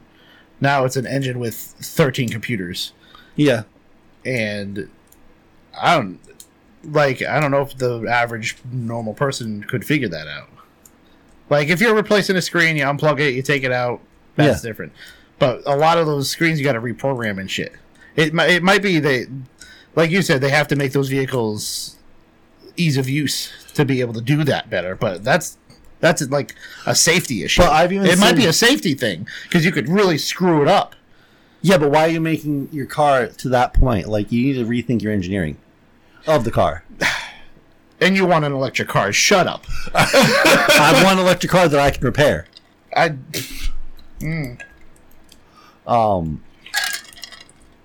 I don't know. So, because you want an electric car that drives itself. Well, in a perfect world, I don't want a car at all. I want to be able to go on my phone and go, I need a car, and a car shows up like 5 seconds later. Yeah, they'll never happen. That's what I want. Unless you live in one of those 15-minute cities. Oh. Actually, you won't have to have a car. You walk there. Yeah. Not a bad idea. Yeah, no, living like, and that's, I hate living in a city, but that's like one of the main benefits. And my friends who live in a city don't own cars, because there's no need to. Yeah. So, because it's either public transportation, which there's not in rural areas, it's a big problem. It's like Ben lives in the city right now. Yeah. And I would never want to live there, but I would live there, but everything is there. Yeah, I would get rid of my car if I live there. He doesn't have to worry about like food. Every corner you turn, there's food. Yeah. You know, stores, restaurants, the mall. You know, everything there. Yeah. But I've the closest to the city I've lived is like Warwick on the main road. Yeah, I've lived on Route 2 in Warwick. I was on Cohasset, and that's it's busy. Yeah. It's just busy. Yeah. It was nice because I could just drive down the street and go to Guitar Center. It was great.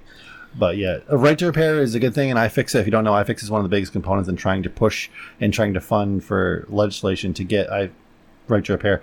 But we need right to repair for everything, not just a few things. Everything needs to be right to repair. If you buy it, it's yours to do what you want with and to repair the way you want. Yeah, but with cars, you can repair. No, so like for instance, there was somebody, I think it was somebody who owns a Prius. They weren't even able to change their own oil. Electric, man. They weren't even able to change their own oil. Electric. It has something to do with that because, like my WRX, I would do my own oil change. I would change my own brakes. It doesn't void the warranty if I do it myself. You can do that. All this stuff. Look at all the crap I've done in my car. Yeah. I didn't have to ask permission. So that just means Subaru hasn't gone the direction of some of these other cars. I think it has to do with electric because I've done it on all my cars. Yeah. My Tiburon, I did that. You know, when I was still paying for it or when it was on warranty. I don't know. Hell, a lot of times with Subaru, those idiots who blow their engines, they'll just replace it. Oh. Like, if it's in warranty, even though they went and souped up their, did all this crap to their car and just blew it, they would just replace it because it's like there's a big modding community behind Subaru. Yeah. So, but, like, I've always done my oil and changed my brakes and stuff like that, changed my spark plugs when it was still under warranty because I'm not going to pay freaking $800. Yeah, well, I think it's a lot more of like the Lexus, Infiniti, Audi, stuff like that. BMW are these companies that are. I think they used to do that, but I think they made a thing that they can't do that anymore. Oh, I really think they did. Huh. Interesting. That they can't have like you can still have your warranty, but you can do basic maintenance on your car. Oh, okay. Like if it's something deep where there are a lot of computer-based things where if you, like for instance, like Volkswagen, you change that radio, you got to get the alarm gets all screwed up. When you change your radio, you got to get it reprogrammed so it doesn't. The car alarm doesn't go off. Oh, Jesus! Because it's programmed into that radio. Yeah. So, but that was even a long time ago. That was 2000. That was a long time ago. It was like a 2008. Yeah, I just know it's one of the things on these bills they're not allowing people. It was a 98 Beetle. Yeah, so for somebody to repair automobiles, are not on there. I don't know why. Yeah. Anyway, so let's get into this because we're going to get into a lot. We got to get into a lot of Ahsoka. So, the UFO conference in Mexico took place yesterday, day before yesterday. I think it was yesterday. With their Congress, these are world leaders. They are on the world stage. These are serious people that are running a government that we're talking about sightings within the confines of Mexico and surrounding areas. They also had video. They did have video of kind of like the same thing as our like TikTok video. Except they captured video of like a whole fleet moving across. Oh, it was crazy. I was watching. I was like, holy crap, that's a lot. It's like 6 of them. Like the same thing, like a TikTok, like that little tiny thing. Like there was like 6 of them moving across. TikTok? The TikTok video. Of what? The Tic Tac video. Oh, okay. The Tic Tac video. Yeah. There was like 6 of them they caught with their military radar, and I was like, holy shit! Like, it was pretty incredible.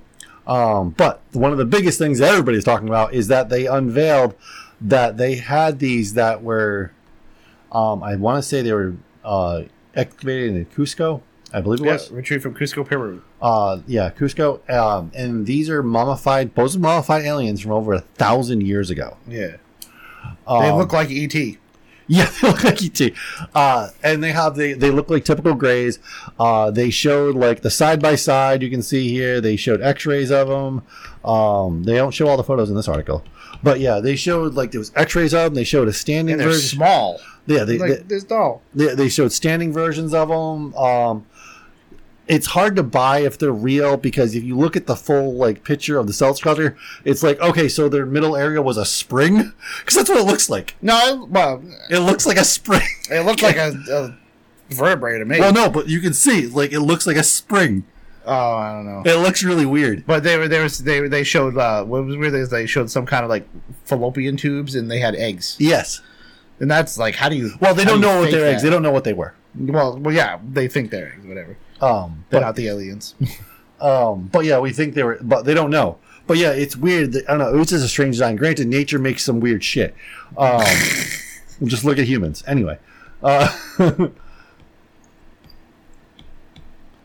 So yeah, it's hard to buy if they're real. Who knows if they're real?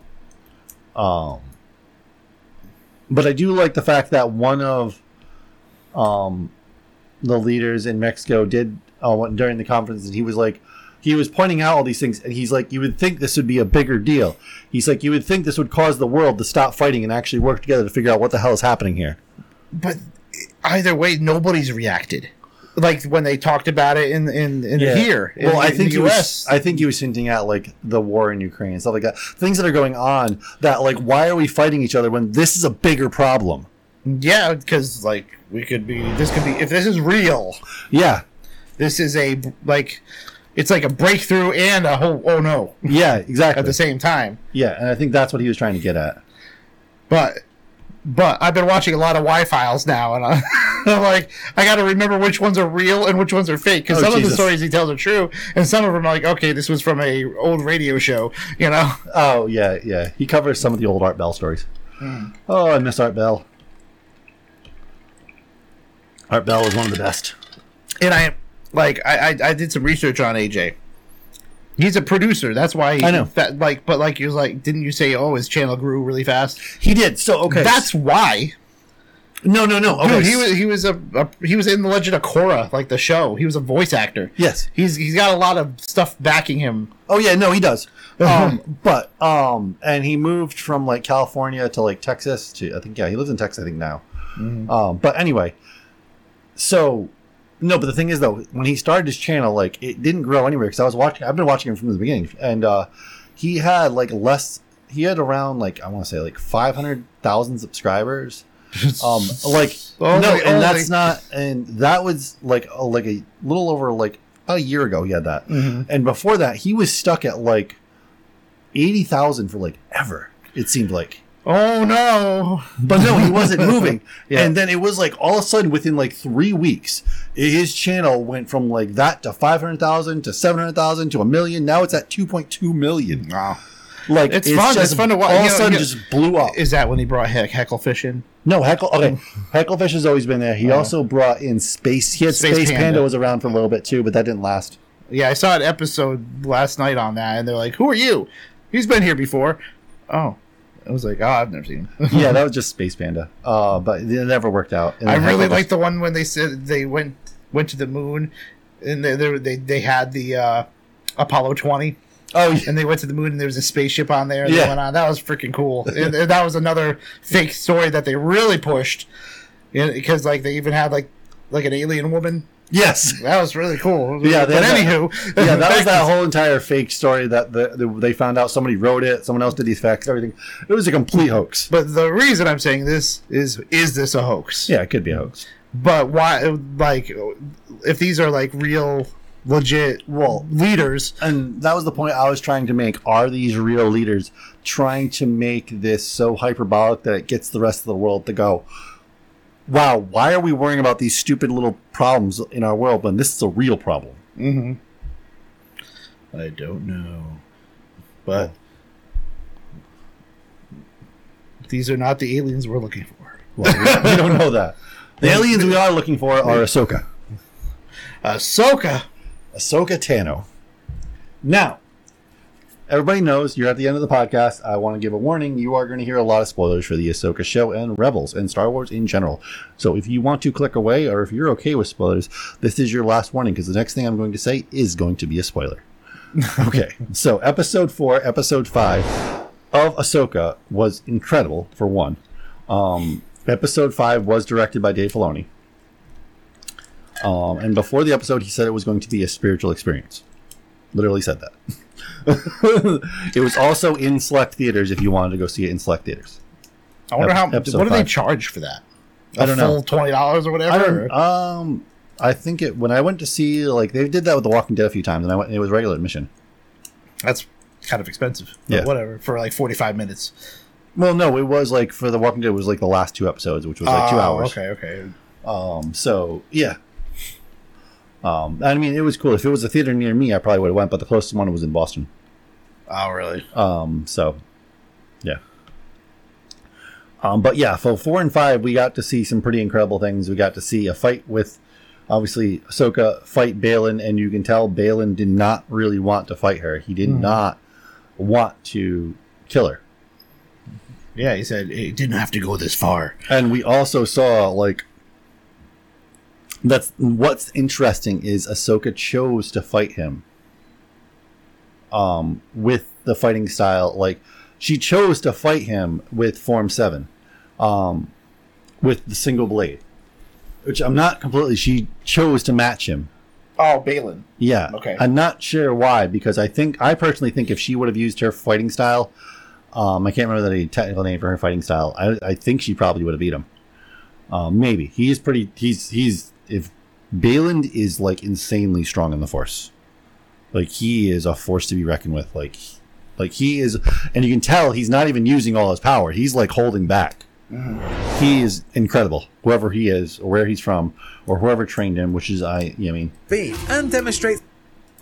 But yeah, and obviously we saw that Sabine went with them to the next galaxy, and obviously we see that Hera was possibly very much in trouble with the New Republic for not following orders.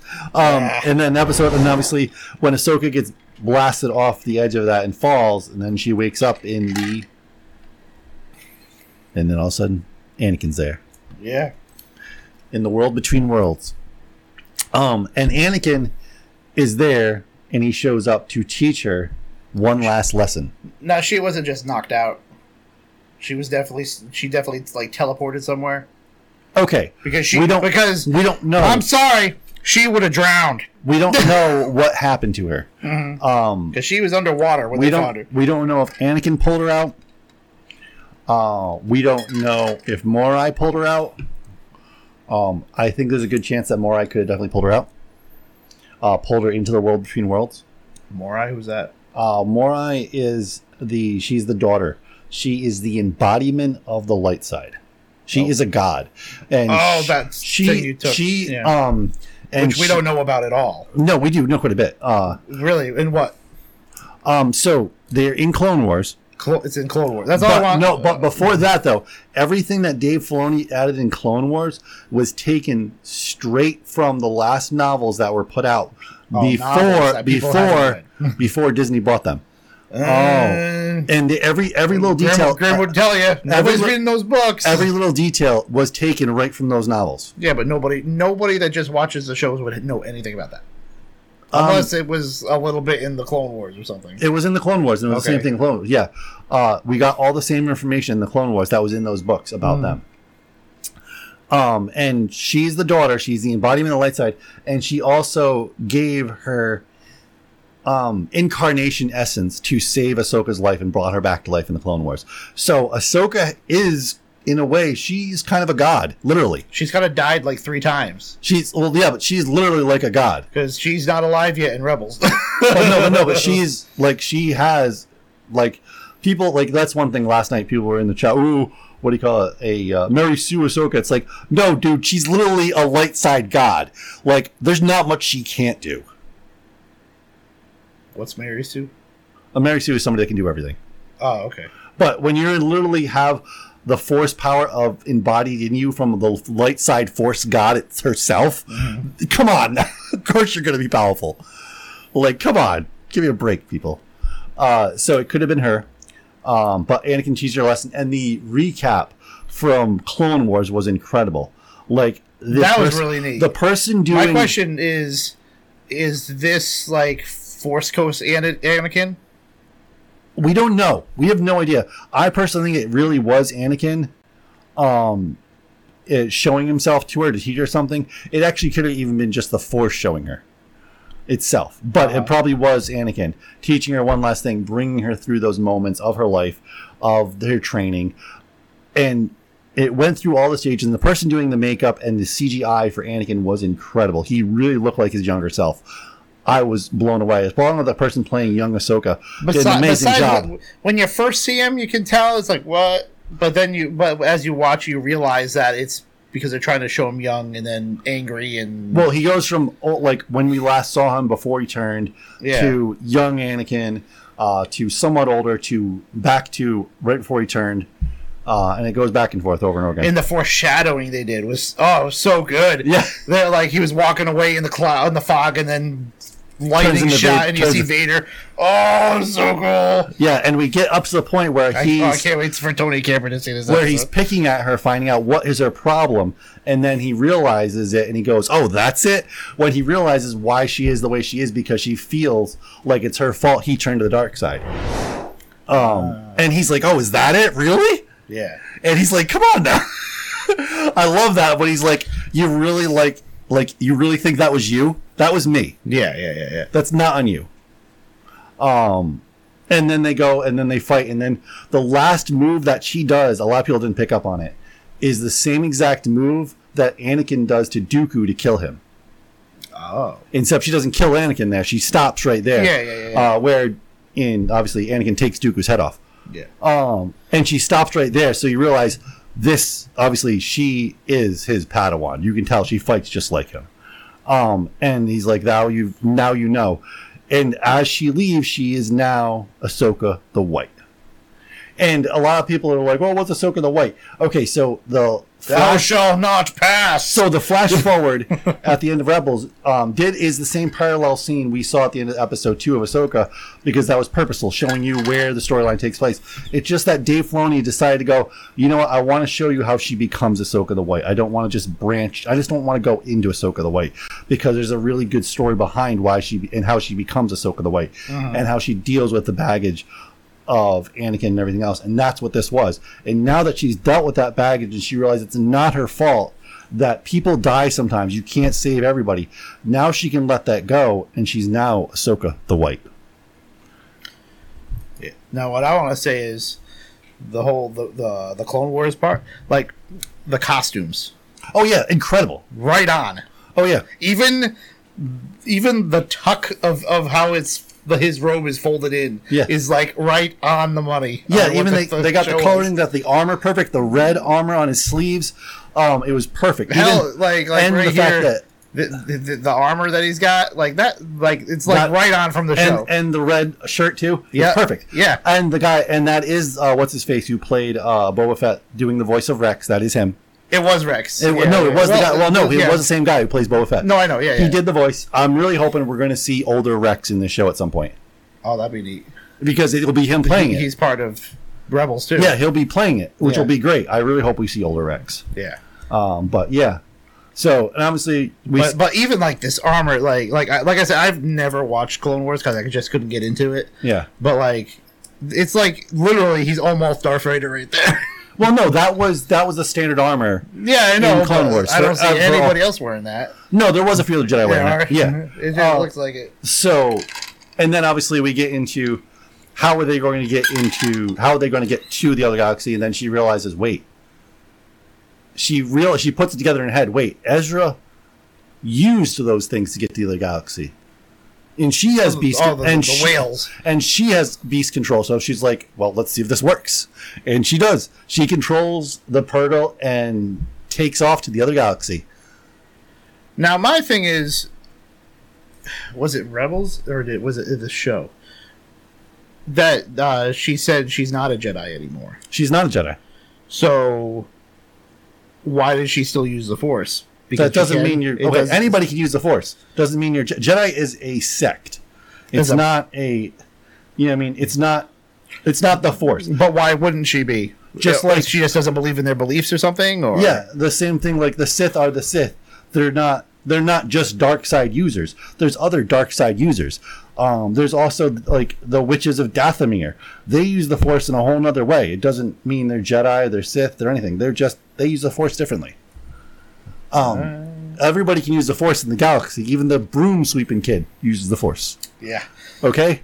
So they could have went a little bit more on that. I know they were. So what did you think about young Ahsoka? Oh, she did a perfect job. She was young Ahsoka. And she did pretty good. She did. Too. It was dead on of Ahsoka from Clone Wars. Yeah, it was good. It was perfect. Yeah, I was like, this is great. I was like, what? No, but like even the Clone Wars, like the costumes. Oh man, it was right on. Yeah, man. But no, Ahsoka does follow a lot of the Jedi teachings. She doesn't believe in their overall arching, and for a good reason. The Jedi in the prequels were way too full of themselves. Way too full of themselves, and that's why they lost. Yeah, that is why they lost. So, yeah. And Anakin knew it. Qui-Gon Jinn knew it. Dooku knew it. That's why he left. Yeah. So, yeah, she is not a Jedi, and she never will be a Jedi. She doesn't want to be a Jedi. All right. So, yeah. But I still say it till this, at the end of this podcast, I'll say it again. Jason Syndulla will be Darth Kaitis. We are going to see Darth Kaitis, and it will be Jason. Jason Syndulla will turn to the dark side. Yeah, he's had a lot more presence in the show than I thought he would. Yeah, since they introduced him, last episode? Yeah, they could have called him any other name aside from Jason. It's not a coincidence, man. They could have easily gave him Kanan's last name of Doom, but they didn't. They chose Hera's last name. And it's too close to Jason Solo. It's too close. Yeah, well, the JACEN or whatever. Come on, right there. Yeah, it's not how many Jasons do you know? Yeah, I don't know any Jasons. No, I know. So yeah, we will see him turn to the dark side, unfortunately. But for good, I'll love it. I'll absolutely love it because we can already see he's a strong Force user. And he's not even trying. He's like, I hear something. Yeah. Anyway, so this has been Talking Gaming and Tech. We will see you in 2 weeks with an update with 2 more Ahsoka shows that are going to be incredible as well. We're going to see some crazy shit because we're going to see the other galaxy. We're going to see some absolutely insane stuff. So, How many episodes is it? Is it 8? There's 3 more episodes. 3 more. 3 more. Yeah. So, 5, 6. Yeah. So, yeah. I can't wait. It's going to be incredible. This is some of the best Star Wars that have been since forever. Holy crap. So, yeah. Anyway, and we'll have obviously more gaming, more tech, all that fun stuff. But until that time, make sure to go to YouTube, youtube.com/TechPrimeMedia, and hit subscribe, hit that bell, do whatever you have to, but go watch some videos. Go check us out. Thank you for watching. For the latest and greatest in gaming and tech, Tech Prime Media, everyone. See you next time. Now it's time to warm this up.